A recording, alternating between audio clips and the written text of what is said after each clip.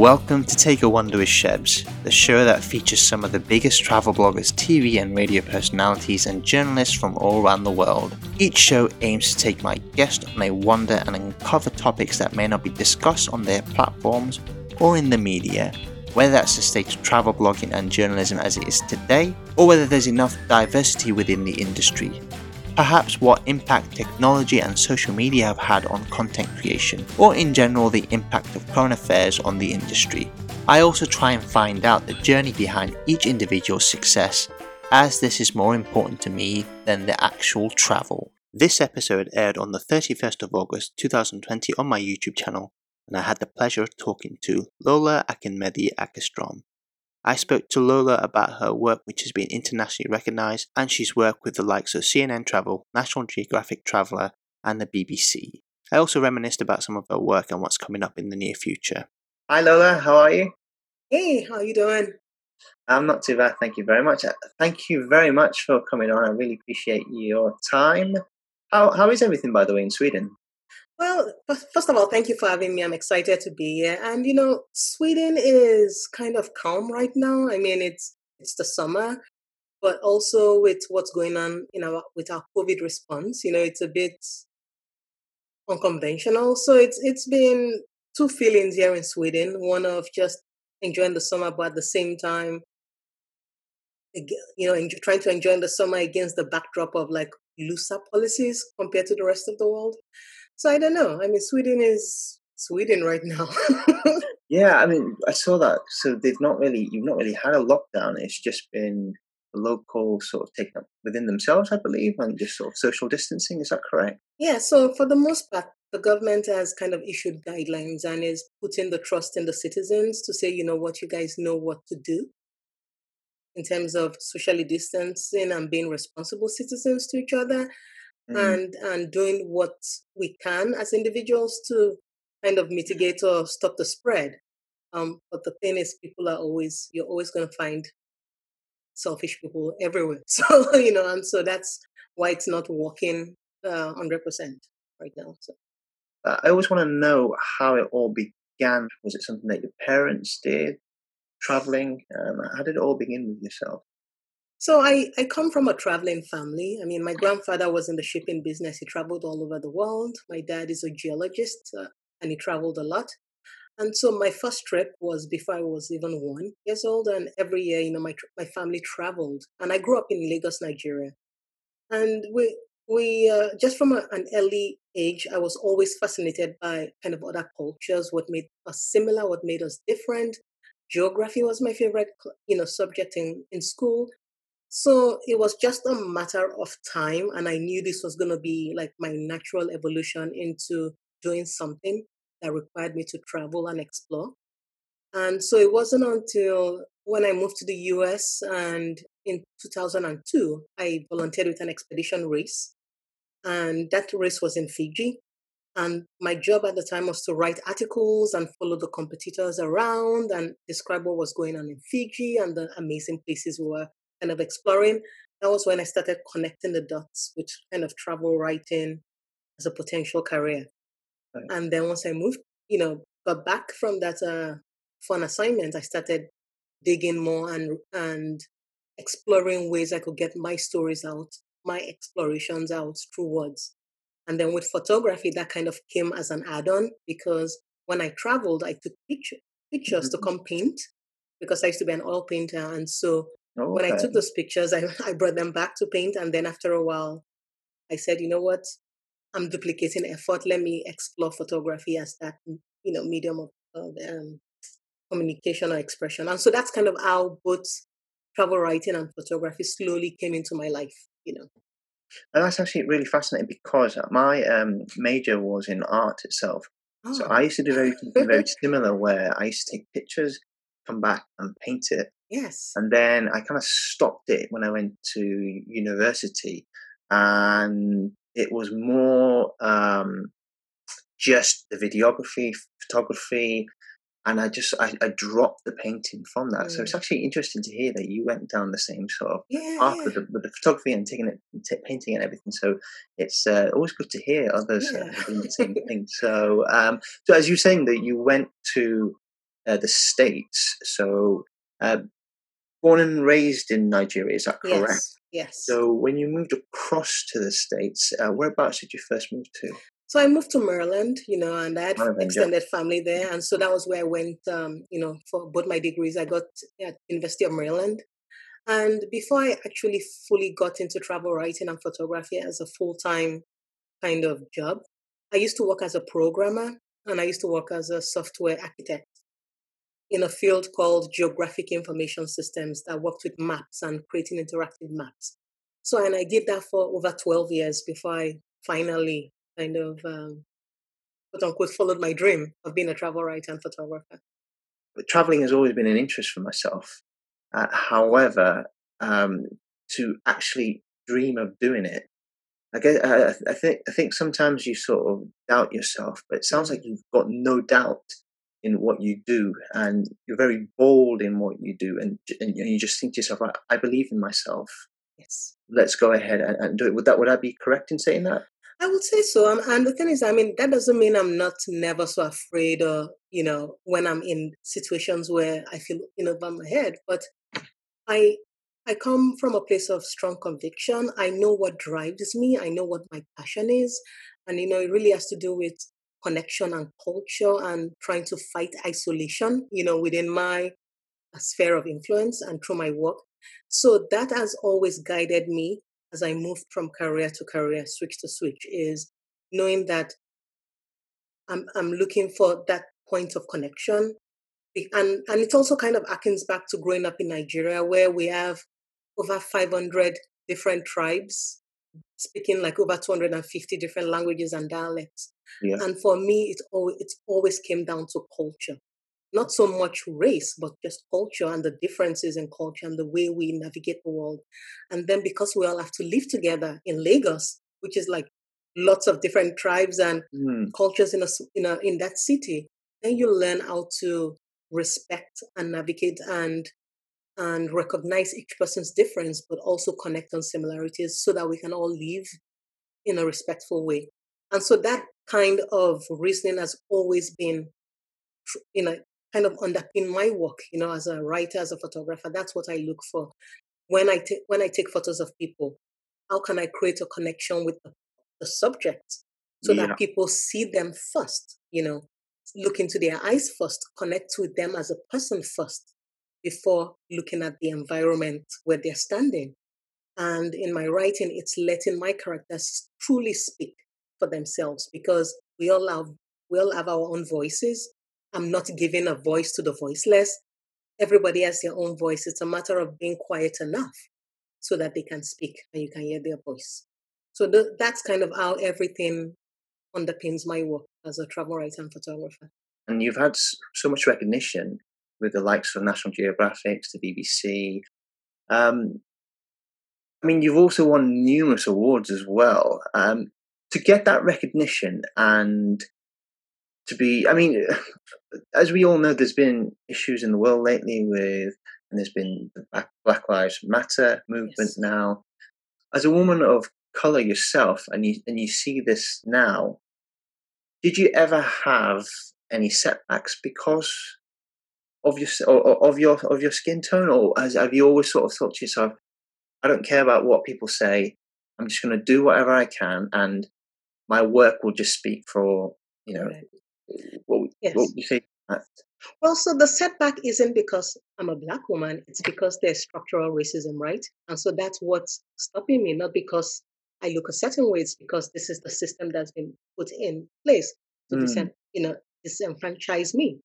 And especially as a black travel photographer, and a black travel writer, but with being a black travel photographer, trying to convince editors that they need to choose me over a white guy that looked like he just came down Everest or rugged to go shoot an assignment. That is what I have been working very hard within the travel kind of industry to fight because my work is comparable. My work speaks for itself, but then there is the image of what everybody feels like a travel writer or travel photographer needs to look like. And so that has been the struggle, kind of my struggle within the industry, is to show that my work is comparable. I've got a strong portfolio, and I don't even have access to an inch of the resources my peers have. So imagine if I had access to those resources and I'm still thriving, and I'm still working really hard. And so with the Black Lives uh, Matter revolution, a friend of mine said it best. She said 2020 was the year we went from being unseen to being seen right away. But we've always been there. So what all of a sudden makes us appealing now? Why is our work more appealing? Because the work has always been there. The Yeah, work has never exactly. changed. Absolutely. So that's kind of the what I've found fascinating about this is now all of a sudden the industry sees you as somebody worth looking at, but you've moved emotionally past that point because it's no longer about seeking validation from an industry that never really wanted to validate you, but putting out the work. That's your own mission that you've always believed in. And I think for me, that's what has been able to help me thrive is having that mission and knowing that this is what kind of staying consistent with the thread in my work all the years. So body of work that you've done. So, I mean, you've got the Nordic TB. You've just recently launched your academy as well. You've got various books that you've published as well. I mean, what sort of pleases you the most? I mean, obviously they're all sort of pleasing aspect of your career so far, but what would you look at and go, you know what, this was a hard slog. I'm so happy that I've achieved this. And obviously, there's more to achieve. Of course, there's yes. still. Well, everything has been a hard slog because I'm a Black African woman, right, in a world that's set up against me, really. Yeah. And so it's been very difficult. Everything has been very difficult for the most part. But what has been really validating is seeing that it's getting easier for the next generation.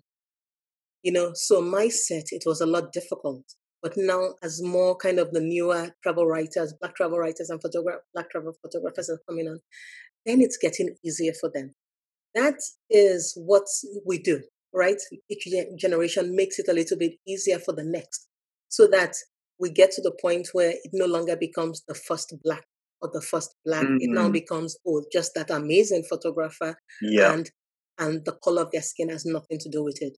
So for me, that is what gives me joy, is actually seeing like the next wave of travel photographers and travel, writers having access to things easier than I had it because I worked hard to help open up those doors. You're sort of paving the way, aren't you, for the Yes, next generation? Exactly. And it's the way that the generation before me paved it for me as well. So it's just, that's how it goes. Yeah. Absolutely. As I said, you're an inspiration to myself because, I mean, I've been following your work for a few years and then to all of a sudden talk to you is just a pleasure anyway.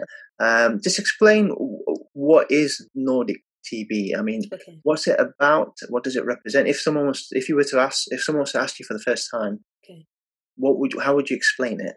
Yeah, so Nordic TB is just one venture in all the different ventures I do. And so Nordic TB is kind of a collective of visual storytellers in the Nordics, where we work with different brands and travel destinations to create kind of unique content, unique storytelling content that's more authentic. So it's also kind of like branded marketing, but using independent visual storytellers. So an example of one of the big projects we worked on is a region up in northern Sweden that wanted to promote itself with 5 regions in Finland called Kvaken. And so what we did was, again, write articles, shoot kind of promo videos, create lots of like little teaser videos, and create an image bank so that that destination has a full content bank that they can use to market themselves. So those are kind of the projects we do.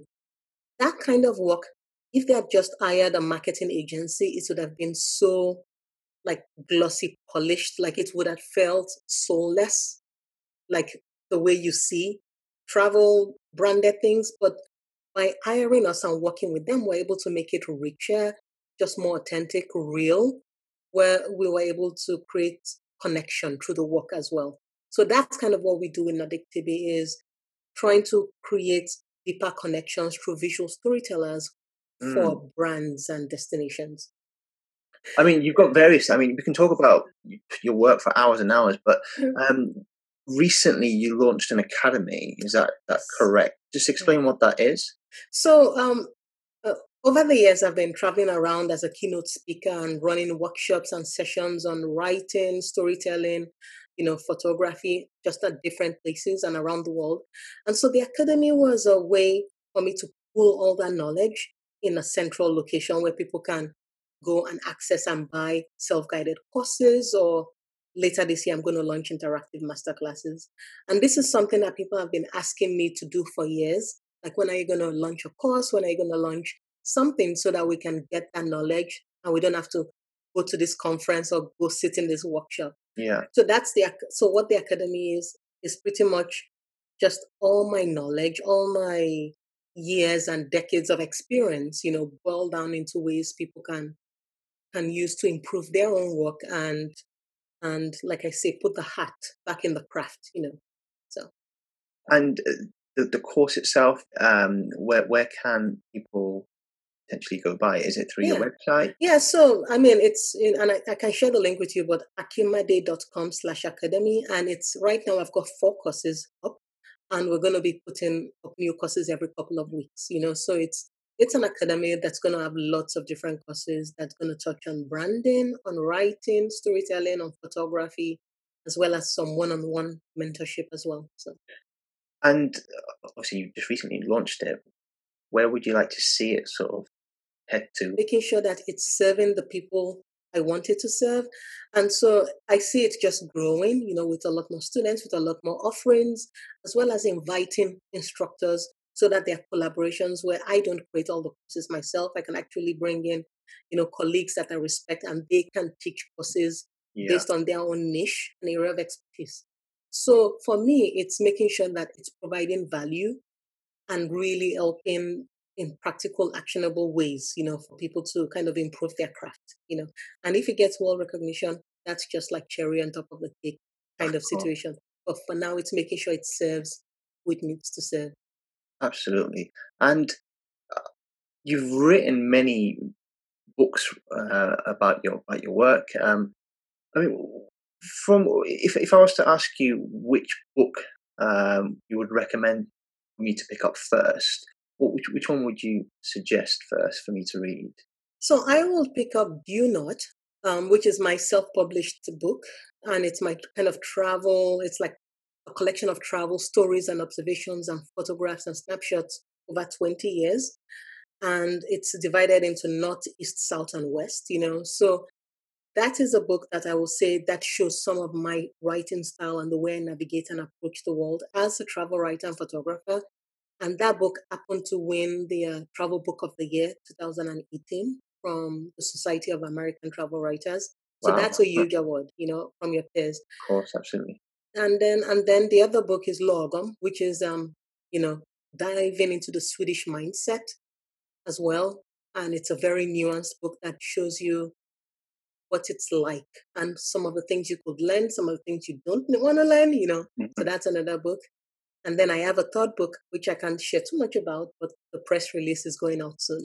Ooh. So, yeah. Exciting. And it's fiction. Wait. It's fiction. So I'm excited about that one. With everything that you've done, you are now married and live in Sweden.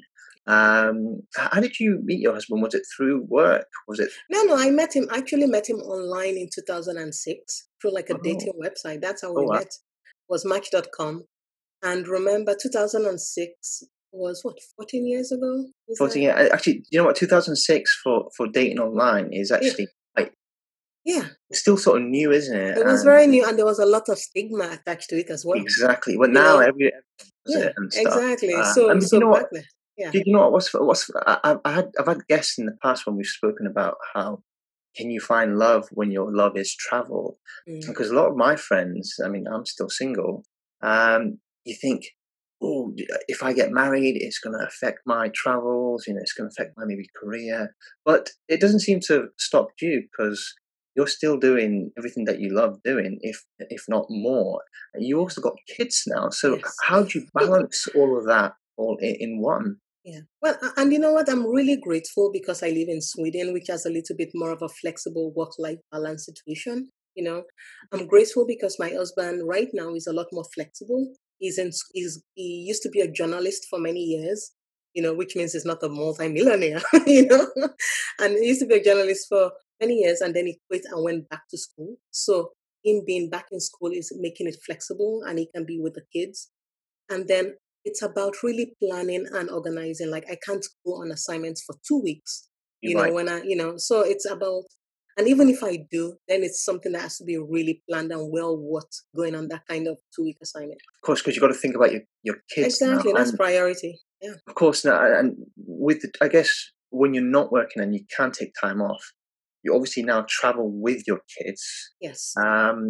What sort of destinations would you now? Obviously, you wouldn't necessarily go to places where you would have done when you were single, when you were married as a couple. Well, the thing is that, I mean, I travel with my kids mostly for vacation and just, right, like I don't really take them on assignments because I still work as a professional travel photographer. So I do go on assignments. I do go on, like remote places.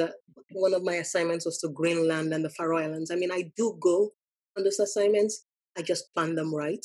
And even if they're a bit long, like if they're like 8 days or, I really plan them so that it's not, so I don't do too many long assignments every year.